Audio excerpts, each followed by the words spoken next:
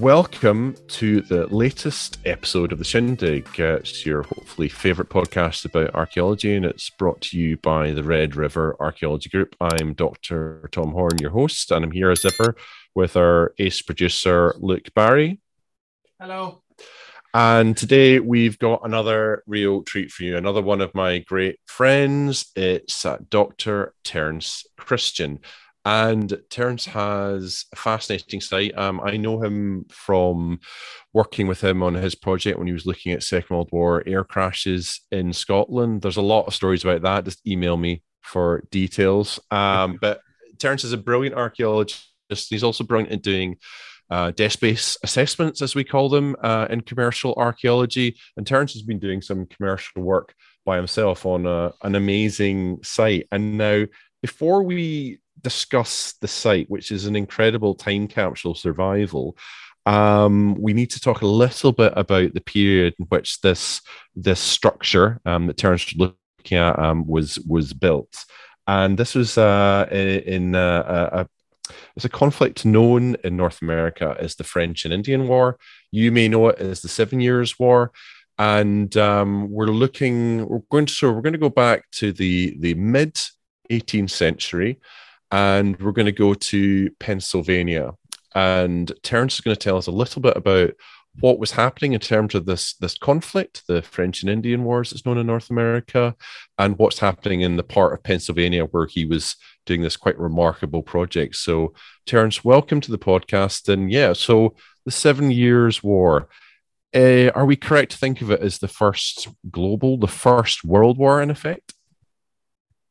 First, thanks for having me. And yeah, absolutely. It's really a funny little conflict because, like a lot of the global wars from throughout history, think of the Roman period, First World War, Second World War, Korean War, possibly today, we won't go down that road, but it really starts with a small conflict and it just snowballs. They can't stop the aggression in one location and keep it as an isolated conflict.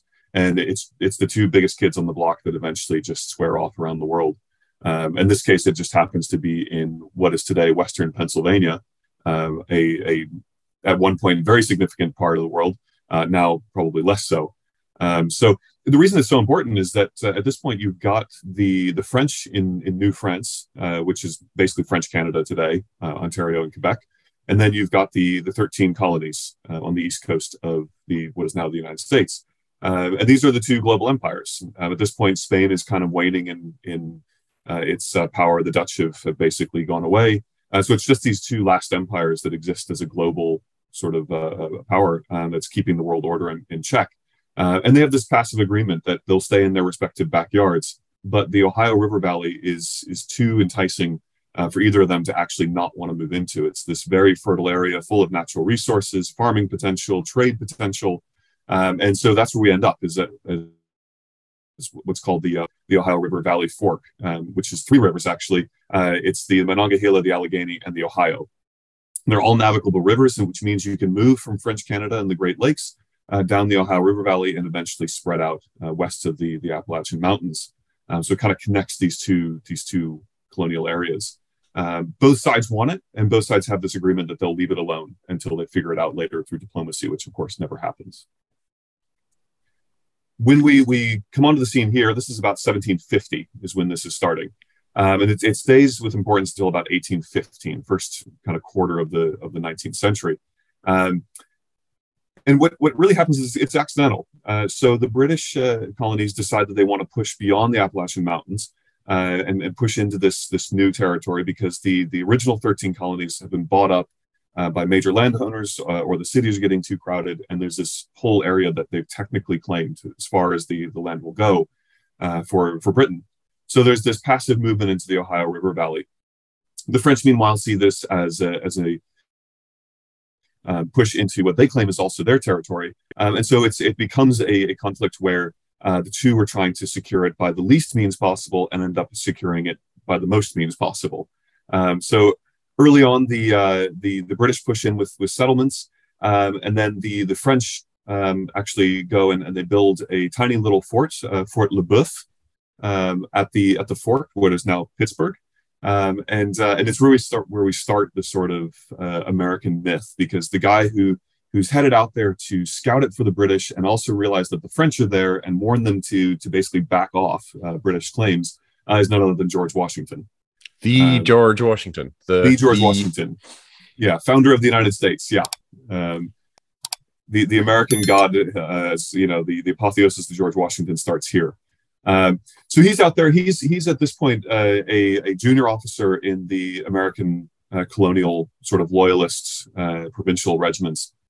Not a regular British soldier by any means. More we'd consider militia today, frontier militia. He is a landowner, which is why he's there in officer capacity. But he's also there because he's working on the frontier as a surveyor, as a private business surveyor. So he's kind of there in two sort of competing notions. But he's out there, and he basically is the one who goes and he sees the French are there, and he warns them away. Governor Dinwiddie says basically go out there and kick the French out as politely as you can. And he has a parley with the French, and the French basically tell him to stop it. That his small party, can just take a hike. So he's very junior. He goes back, puts his tail between his legs, kind of runs back to Dinwiddie, tells him what's happened, and Dinwiddie then tells him, well, this isn't going to stand. You need to go out there and you need to basically, set up a fort and make a claim in our own right. So they then the Americans, the British, whatever you want to call them, they actually head out and they build their own fort in the same general area. So we now have two competing forts, Fort Le Boeuf and Fort, it's like William Trenton or something like that. That's the British fort. And they're within talking distance, essentially, of each other, both very small. The French realize that this is occurring, and they are not going to stand for this competition. And so they send a party down to kick the British out. You can see the snowballing starting to occur. And they build what becomes Fort Duquesne. They do kick the British out. The British return to the colonies, to Pennsylvania and Virginia. At this point, it's a competed claim between the two colonies. And they build Fort Duquesne. So Fort Duquesne stays there, and that's the French fort that really starts this whole process. The French then send a emissary down to the British holdings to mention that, hey, by the way, we have this fort here, and this is French territory. And George Washington has been sent to once again tell the French to basically get out of British territory. And this is where we get the Battle of Jumonville Glen, where Washington, just by sheer luck, stumbles across this either French scouting party or French diplomatic party, depends on which side you're on, French or British. And he takes the initiative to basically set up an ambush. And he kills the French kind of mission, including the Count de Jumonville, who's the diplomatic envoy. He didn't really mean to, I don't think, start a world war in doing this. He was just trying to protect the frontier, as he had been told to do. But he accidentally, essentially assassinated I believe it was number 2 or so French colonial official in that part of New France, which is, not the greatest diplomatic start. And it's from here that the snowball starts. So the Jumonville Glen massacre then requires the French to respond. They push George Washington back into what becomes Fort Necessity, the circular fort where he holes up. And he makes terrible tactical choices. He puts it at the bottom of a valley, of a wide valley, which allow the French to just kind of sit in the trees with their Indian allies and just pepper the interior of the fort. So literally the walls can't be high enough to block them from rifle shot and musket shot. And he has to surrender. And it's very awkward because Washington at this point sees himself as a gentleman. So he parleys with the French, thinks he comes to terms, but of course the whole thing's conducted in French, which means he essentially admits that he killed a diplomatic mission, that it was entirely Britain's fault, that he shouldn't have done this, that he was totally in the wrong, and essentially cedes the territory to France, which is also not the greatest diplomatic start. This, I think, follows him the rest of his life, and it really drives his political ambitions to kind of overcome Fort Necessity's embarrassment at his unculturedness of not speaking French. He's a gentleman who doesn't speak French, and also losing so drastically what would be considered a pretty easy win for the British at that point, considering the size of the two forces. So at this point, the Fort Duquesne is secure. Washington's humiliated. The British are humiliated, and so they make the decision that they are going to take Fort Duquesne and the rest of the forts of the Ohio Valley, the French control, and really bring it under British dominion once and for all. And so they set off with the first expedition, Braddock's expedition, to take Fort Duquesne. And thus we've entered, at this point, the opening act, the Battle of the Mons, the Varus disaster, the start of a world war. And that's great. And, I definitely recommend it. It's one of these wars that, people don't, because everyone will be thinking about the Revolutionary War. But if you really want to understand it, as Terence alluded to there, if you want to understand what's driving George Washington, if you want to understand exactly why the Revolutionary War happens, at least when it does, you have to understand what's going on in as the Americans say, the French and Indian War, or the 7 Years' War in North America, as we would view it in Europe. So that set the scene. So this is, this war occurs late 1750s, early 1760s.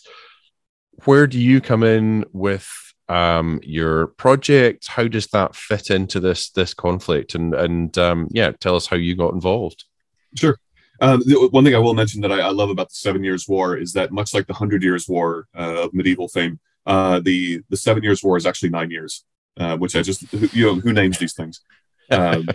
So, just a bit of fun. But we come into it with Braddock's defeat. That where the project sits is in a town called Bedford, and we'll talk about why it's named Bedford in a bit. But at this point, there's nothing there. There's traders' cabins, essentially. This frontier British push into the mountains.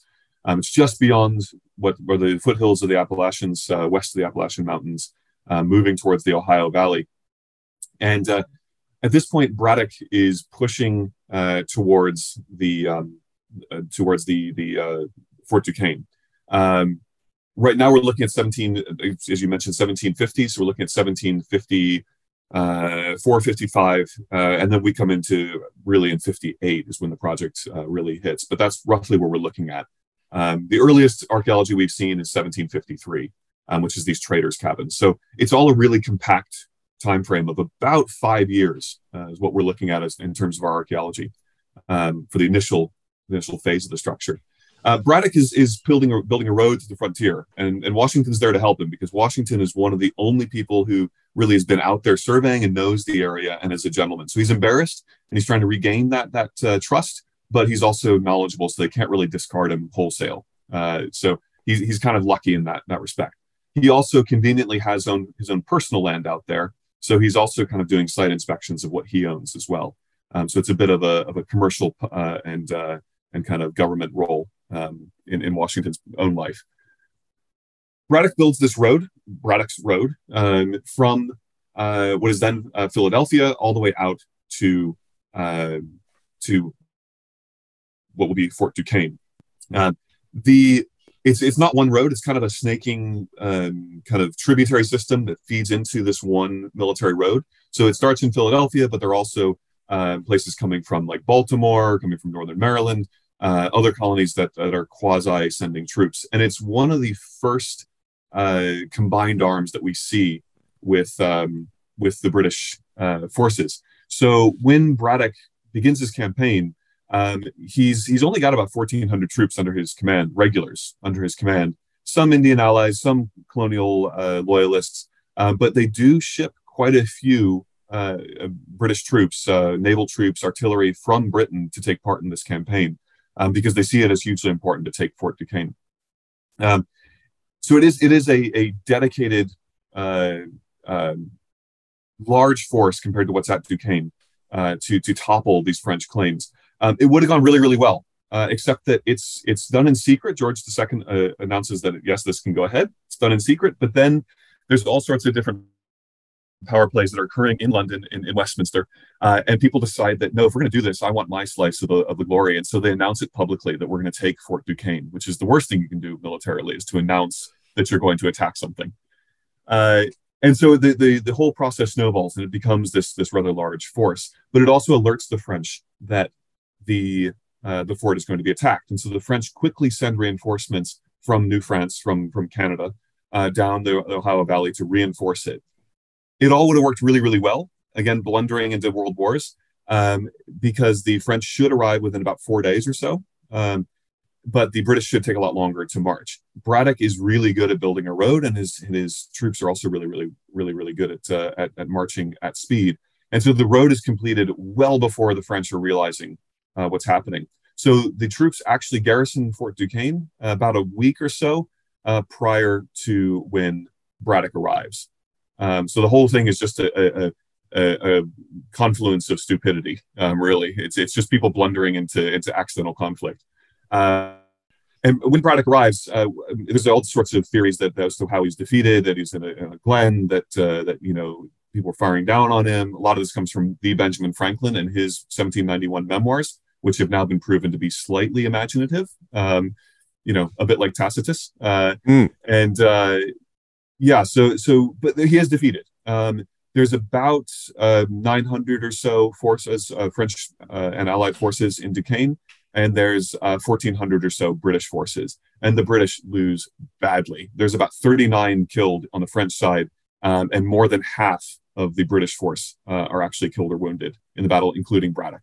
Washington, building up his ego, is actually the only officer to survive this conflict. So he marshals the forces, extracts them back to Philadelphia, mentions this horrible defeat. The British are embarrassed again. Washington is embarrassed, but he's also the only surviving officer. So he's kind of also put on this plinth of kind of a touch relic of Braddock's mortality. But the British decide that, again, this isn't going to stand. They have to take it now. It's British honor at this point. It's British regular troops' honor to take it. And so they planned the Forbes expedition. The Forbes expedition, 1758. We had 1,400 troops, if you recall, with Braddock. When Forbes marches on Duquesne, he comes with 6,500. So this is, the British have vastly escalated their commitment to taking this frontier fort. As I said, it's less about the Ohio River Valley at this point and more about basically showing the French who's who.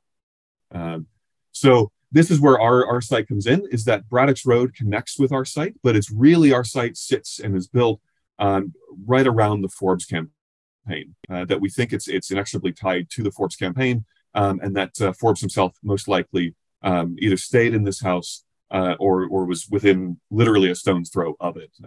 So this is so just to tell listeners, yeah. So this is a building. It's a house that's extant now, and you are trying to find out what about it. You're trying to find out if it's not any of it survives from the period. Yeah. So when we were approached for this project, it was landowners who had purchased this house. They had rented it for years as a shop, as a small greengrocer, and the next door it was a split house. Next door was a jewelry store. Jeweler retired, and it was offered to the other tenants for sale, so they could own the whole structure. And they did buy it, and they started renovating it. And when they pulled the walls down, they realized that they had something far older than they thought they had. So they called up a colleague of mine at Temple University, and he's a Rev War historian, so he pitched it to me as an archaeologist, and that's where we started the project. We had nothing to go on. They had a theory that it was old, but they didn't know how old it was. And so we were really starting from a blank slate, kind of like opening up a trench and scratching your head and going, I think we've opened something really complex, and this is going to take a while. So we didn't know it was Forbes campaign at the start. We just knew that what we had seemed to be what they showed us originally was a log structure. But it was a really odd log structure because it was only three sides to a square. One wall was missing, and it wasn't that it had been cut off. We had the terminus of the logs. So it was definitely a three-sided penned structure. And the local theory was that somewhere around this house was the powder store that housed Forbes's guns and powder when he was marching to Fort Duquesne. And so the locals were really excited that this might be Forbes's lost powder store. Nothing of the original fort that Forbes built at Fort Bedford as one of his staging posts, his primary logistics post, exists. So this would be the last piece that exists. So everybody's really excited. And yeah, we started peeling back the layers and to see what we could find about this. You got commission, so you're effectively you're working commercial archaeology. And what happens next? You just go to the site, or is there work you need to do before you even think of going to visit the site? Yeah, so we got the commission as a commercial entity. I was based at Temple University at this point, writing history of battlefield preservation from 1776 to present. So it kind of intertwined with that study. But we did this as a commercial project because we could move it more rapidly through the system. With the university, it would have taken a while to get the field school done and get the students out there. This we could do in a couple of weeks, theoretically. So it's better for the clients who wanted to open their shop and obviously make some money on in their new structure. So the first thing we did when we spoke to them, we had the address and we started doing map regression. We didn't know when we were going to be able to get to the site, but we wanted to get an idea of what was around it. Maybe we could discard it as a 19th century farming structure or a commercial building or something like that. We could solve it really easily for them, a week done. So we did the map regression and we found that there were a series of really nice old campaign maps from the Forbes campaign, 1758 to about 1763 is when they're done. And that gave us a good idea of where the site sat within the larger campaign itself, and also what the eventual Forbes fort, what became Fort Bedford, actually looked like on the site. So one of them is actually a really nice one that shows the entire fort structure, the fort network. It's an oblique aerial watercolor, essentially, is in the Royal Archives. So I've never been to there personally, but I like the idea that I got to poke around the round tower in Windsor, which just made me feel kind of, archaeology geek, but yeah. So it was really nice as well because it gave us an idea of where everybody's situated. On that map, it shows where Washington's troops are encamped as one of these outposts. It gives us an idea of where Forbes is and what the entire network looked like. But it didn't give us a good idea of what the structure actually was. It was too far zoomed out. And likewise, the fort maps themselves that are schematics given to both the Crown and also to the Commander-in-Chief North American Forces to kind of give an idea of what's actually happening on this part of the campaign. Those were actually a little bit too zoomed in and unlabeled. So they didn't give us any real resolution of what the site was. We then fast forwarded into the 19th century and thought, all right, the early stuff, the low-hanging fruit didn't really give us much. So let's do a full map regression. Let's start as late as we can with 1950s USGS quads. Kind of the equivalent of Ordnance Survey maps. And we'll just literally regress backwards by decades. And the best thing we got was the insurance maps from the mid to early 20th century back to the latter part of the 19th century, what are called Sanborn fire insurance maps.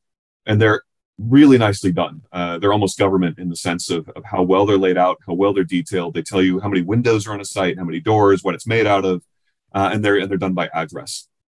So we were very easily able to find the site and do this regression, 1885 to 1925.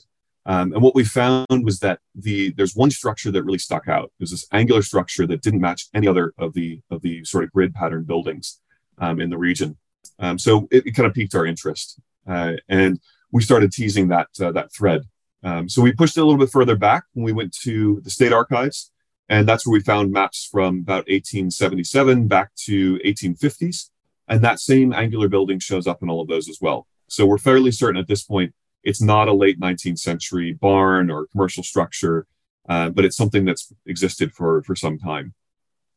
Pushing it further back in the local archives, we then found what were our kind of gold mine. 1828, there's a redraw, a kind of copy of a much earlier town grid.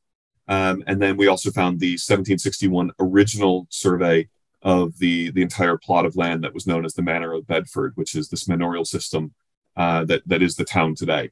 So it kind of gave us this full dossier of what the site looked like, but it didn't give us much information specifically about the building. It just gave us a lot of question marks that there was a structure on this site. Maybe it's the one we're looking at. Maybe ours is a little bit later because it seems to respect the street a little bit better. So we're kind of in a curious mode where, okay, it's not going to be that quick to discard the site. We're going to actually have to go out and visit it and see what it actually is on the ground. So we did that. We scheduled a site visit. We went out for 2 days was the plan. We ended up leaving a week later, which should tell you something.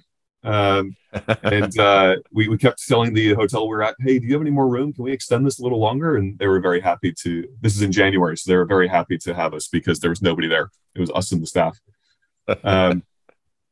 But we looked at the building, and when we walked in the site, we were originally told it was one room that they were interested in, this log cabin room that piqued their interest. Between the time that they told us about the log cabin room and the time we got there, they pulled the sheetrock plaster walls off the rest of the structure. But they hadn't told us, by the way, the room is actually the entire building. When they pulled it down, there was far more there than anybody expected, which is why we had to extend. And what we came across was, yes, there was the log cabin room, which was a 3-penned room. It was the 3 sides to a square. But then we also found that there were these quarter timbered walls, these kind of classic sort of Tudor-looking walls that then had brick shoved into the interwall space to a variety of theories why: insulation, fire breaks, but depends on who you talk to about that. But they were definitely old. They were hand-formed bricks. They weren't modern brick. So it was really quizzical. There was still all sorts of material that was left there. We learned from the landowner that the person who owned this half of the property, the jeweler who had retired, he was terrified of the upstairs. He felt it was haunted. So he just basically chucked stuff up the stairs and left it. He had owned it for about 100 years, his family, and nobody had ever gone up there. So it was just absolutely full of random stuff. They found corsets and shoes from the Victorian period. They had newspapers and things from the latter half of the 19th century. There was random jewelries and watches. Literally, there were diamond rings that they had just shoved up there. It was a bit of a cultural history goldmine as well, which we've now recommended they give to an archive to have them look at separately, because we were there for the building.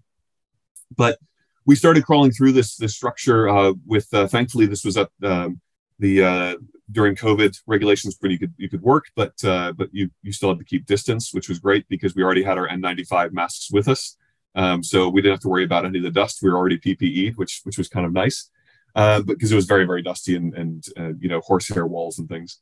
So we started going through it, and we just ended up having more and more questions about what the site actually was. Nothing seemed to make sense. The way the building was laid out, we clearly saw that there was more than one building phase. At the time, we counted up to 4 the first day.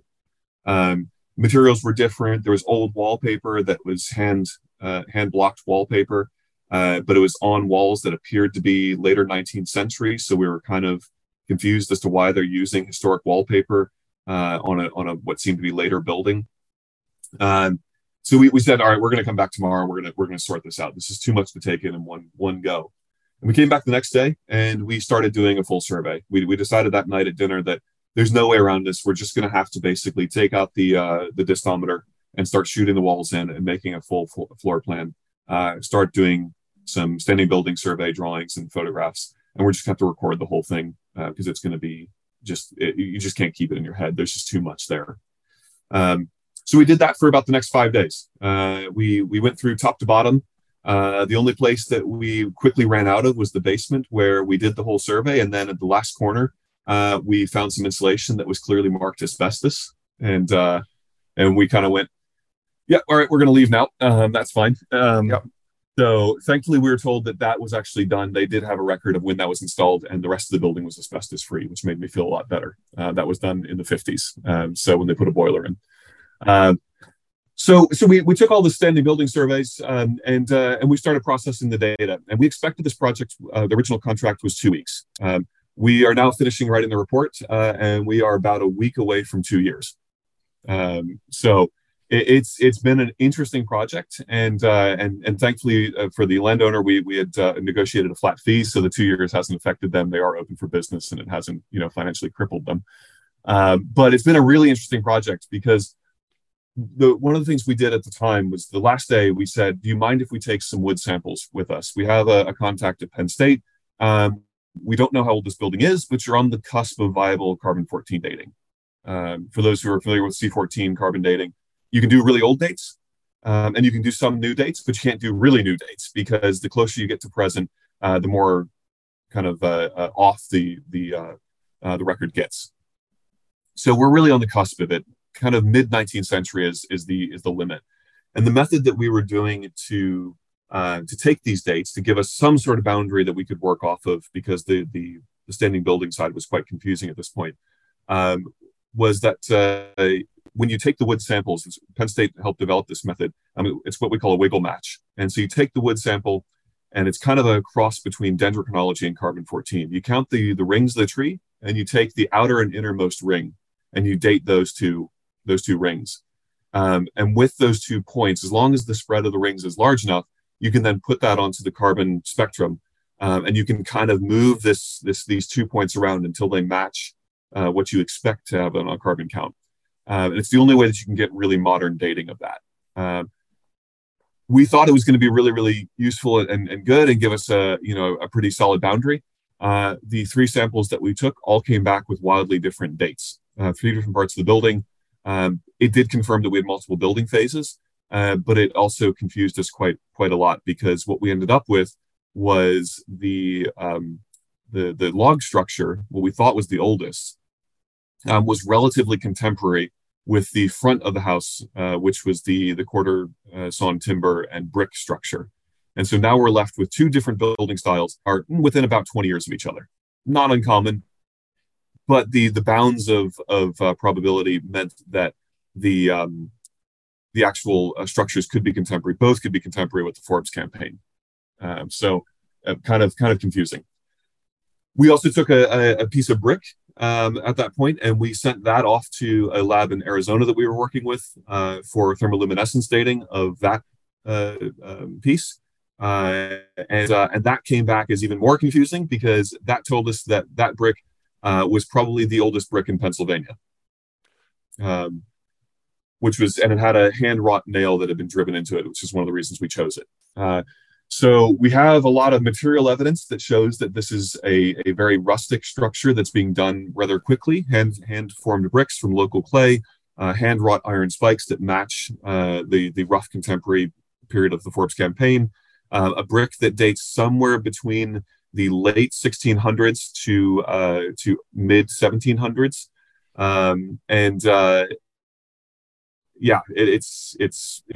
we're really glad we had the dating, but it almost caused more questions than answers. So at that point, we took a deep dive, and we really started going through all the material culture that we had collected, the wallpaper samples, trying to reconcile those with building phases, building small little models of the site out of paper and cardboard, working with the GIS systems to try and overlay things, and deleting and adding parts to try and make the building phases work. And what really caused us to have the aha moment was when we came across an archive, which I didn't know existed, but it's the National Archive for Historic Wallpaper, and it's maintained by the Massachusetts Historical Society. It's brilliant. We're going to access one of our pieces to them. But we came across a piece of wallpaper that nearly matched our main wallpaper, this blue and gold wallpaper that's really high quality. And also the border, which was these sort of pineapple pine cone brown borders. It wasn't a color match, but it was clearly the same block prints that were being used. And they had really tight dates for their wallpaper. It was only produced for a few years. They have the entire manufacturer's collection of it. So we knew that those were basically turn of the century, turn of the last century, that is 1700 to 1800. So that structure was definitely upstanding at that point. We could favor the dates that the carbon-14 and thermoluminescence dates that said that they were very early buildings with confidence, and we could start working heavily on the building phase side of things and trying to tease out which building came first, how are these adjoined, and is any of this related to the Forbes campaign itself. Confusing all of this is probably the most intriguing. Inside the structure, there's actually a secondary roof. There's a roof within a roof. That confused everybody at the start. And we're still not sure when that comes from, but we're fairly certain that is a later addition from the mid-19th century, that it sits atop the older structure that has these wallpapers and things. So when we went through the whole process, what we think we've come across at this point is that penned structure, that three-sided log structure, the reason that it's causing us so much grief in terms of how it relates to the archaeology is that it has clapboard siding on it, but the clapboard siding that exists, the nails are actually behind immovable walls of the front building. So somebody has to get the smallest hammer you've ever seen, be a ghost, I don't know what it is, to hammer these nails. There's no way that you can put those nails in with the structures as they are today. The gap between them, I couldn't even get a camera back there to take a picture of it. We had to take it from obliques, and later we're going to go back with a fiber optic camera. That's how tight this gap is. So our theory as to why these structures are the way they are is one of two. Either the wall, the penned wall was put up wholesale, kind of like an Amish barn raising. They just put the clapboarding on it and then raised it with block and tackle in one movement to extend the structure. The guy who owned the structure at the start, this guy Henry Wirtz, was a sutler and was a tavern owner.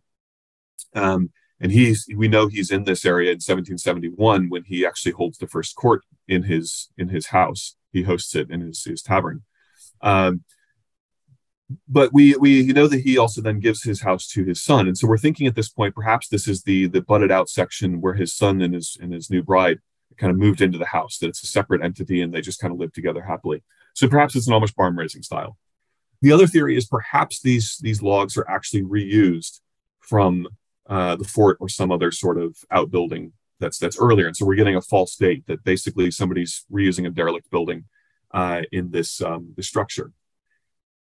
We went back about 8 months ago, took another round of samples to answer these questions. Some of the siding, one of the beams of the brick infill structure, and we took some of the chinking between the log structures that was still there that you can't pull out. It's literally wedged in there. You have to take the building apart to take it out. So it's definitely contemporary. And we sent those off. Those came back and completely blew our theory out of the water. The chinking is contemporary with the log structures, so it was put there when it was built, 100%. The siding is contemporary with the beam that we took a sample of, and the beam itself is roughly 1770s. So the whole idea that this is somehow like a later addition that he's building for his son around 1800 is completely wrong.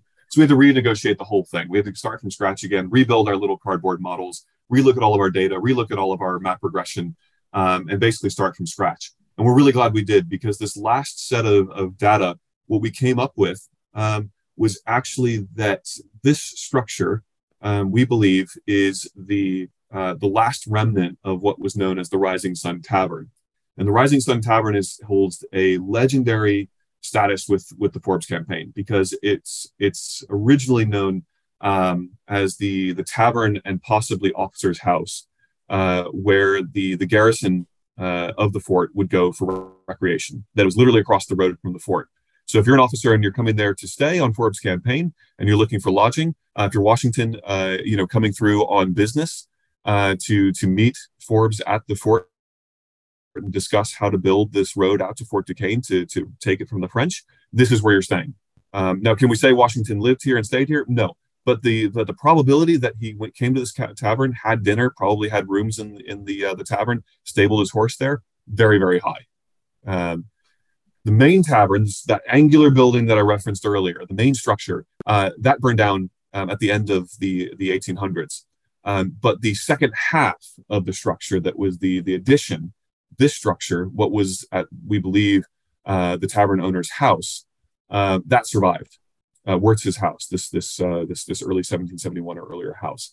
So we don't have any record of the fort surviving. That was dismantled in the 1760s, burned to the ground to make way for the new town. But this structure, this last remnant of the military civilian complex, seems to have survived, and it's the kind of point at which we can really put Forbes on the ground and say, in this grand scheme of the World War, of where this all started, of how this British presence across what becomes North America begins, what the United States and Canada basically as nation states, it's here. It's this structure.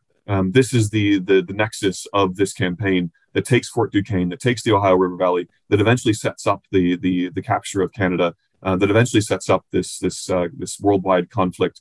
That, if you want to really draw the thread out, spawns British dominion across the seas, the Napoleonic Wars, eventually the true British dominion through the Victorian period, that then sort of wanes in the 20th century. It really starts at this building in Bedford, Pennsylvania, in roughly 1758. It's where everybody's planning this imperial expansion. We'll have some video of this of just me sort of agape in my mouth. Yeah, we That's did just not expect it. No, we did not expect no, it. well, you wouldn't, really would thought, you? Because you're like, yeah, this is the modern world in one building, and I mean, even if it weren't associated so closely with these wars, these campaigns, George Washington, it would be a fantastic survival. But to be able to the brilliant work that you guys have done to really robustly show this, you've shown you're working, and you've got the historical side and you've got the hard science to back it up as well, is just it's an absolutely stunning story. And we're so glad. I'll speak to Luke in a second, but we're so glad that you've chosen to share this with us. And maybe Luke's got a comment from, he's a non-archaeologist, but I'm completely blown away. I think all archaeologists that listen to this will be blown away. Thank you so much, Terence. And I'll just get Luke have a wee word at the end here. I should mention real quick, just as an aside, we're still progressing with part of the project. That question of how the three-sided structure ended up attached to the brick structure, the house, still a mystery. Anybody's got any theories, we're open to it. It's the one that confuses us. It runs afoul of every archaeological thought of how do you get a nail behind a wall without taking down the wall when the wall hiding it is older than the one that was put up. It's very confusing. But yeah, our theory at present, and again, we're happy to have any other theories chimed in. They can be passed along. Is that it's a standard style for the Western Pennsylvania. It's called dog penned house, and it's a standard extension. And we just think it's basically so close in time to the Forbes campaign that the scientific dating and the material culture and the standing building surveys can't tease out that like 2-year period. We'd have to excavate to actually get that. We're planning to do that. The yard next to it has, from our map regression, shows that it's never been excavated. That's never been touched. It's always been an alleyway. So, going down the pipeline, we're talking to landowners, and we might put a trench in there to see if we can kind of define that further. But yeah, if anybody's got any theories on how that works, we're totally open to it. We're kind of stumped on that part. But the dating is clear. This is the Forbes campaign tavern. Yeah. Absolutely fantastic. I don't have anything to add apart from wow. Luke? I guess from a pop culture point of view, has work to do with George Washington kind of become more of an interest to people since something like Hamilton has become such a huge pop culture phenomenon? Yeah, for sure. I mean, Washington, there is a fantastic statue in Smithsonian Institution Museum of American History, which is literally called the Apotheosis of George Washington. And it's a monumental kind of Zeus-like statue of Washington holding the sword of state, half naked in a toga, with his finger raised in a philosophical way. So Washington's always been there. He kind of comes to prominence and then wanes and then comes back again. But I think as the father of the nation sort of thing, every school child comes across him. Every time you find something that's Washington related, I mean, Tom can attest to this. It's he's everywhere in the States, and it automatically springs an interest with everybody involved. So when we found the Washington connection, the town was thrilled. It's one that we're also teasing out the rest of the town. There's another house in the district, which is called the Espy House, which is allegedly Washington's headquarters during the Whiskey Rebellion. That's a whole nother story. It's the last time a president commanded troops in the field. But we think that that's actually not Washington's headquarters. We think it's a different house, and that's a whole nother story. So Washington is very prominent in the town, and the fact that there's a connection here, has really, I think, sparked the interest of the community, sparked the interest of Western Pennsylvania, and we're hoping when we have a publisher lined up, hopefully for this this end report and monograph, that'll kind of draw attention back to Bedford as this really important hub of early American history that is unfortunately kind of waned with movement to air travel and interstate highways. So Washington is always at the center of that. Well, that's just absolutely fantastic. And it just remains to say thank you so much again. That's Dr. Terence Christian. And if you've got any ideas, just contact us and we'll put you in touch. But for now, thank you and goodbye, Terence. Thanks so much.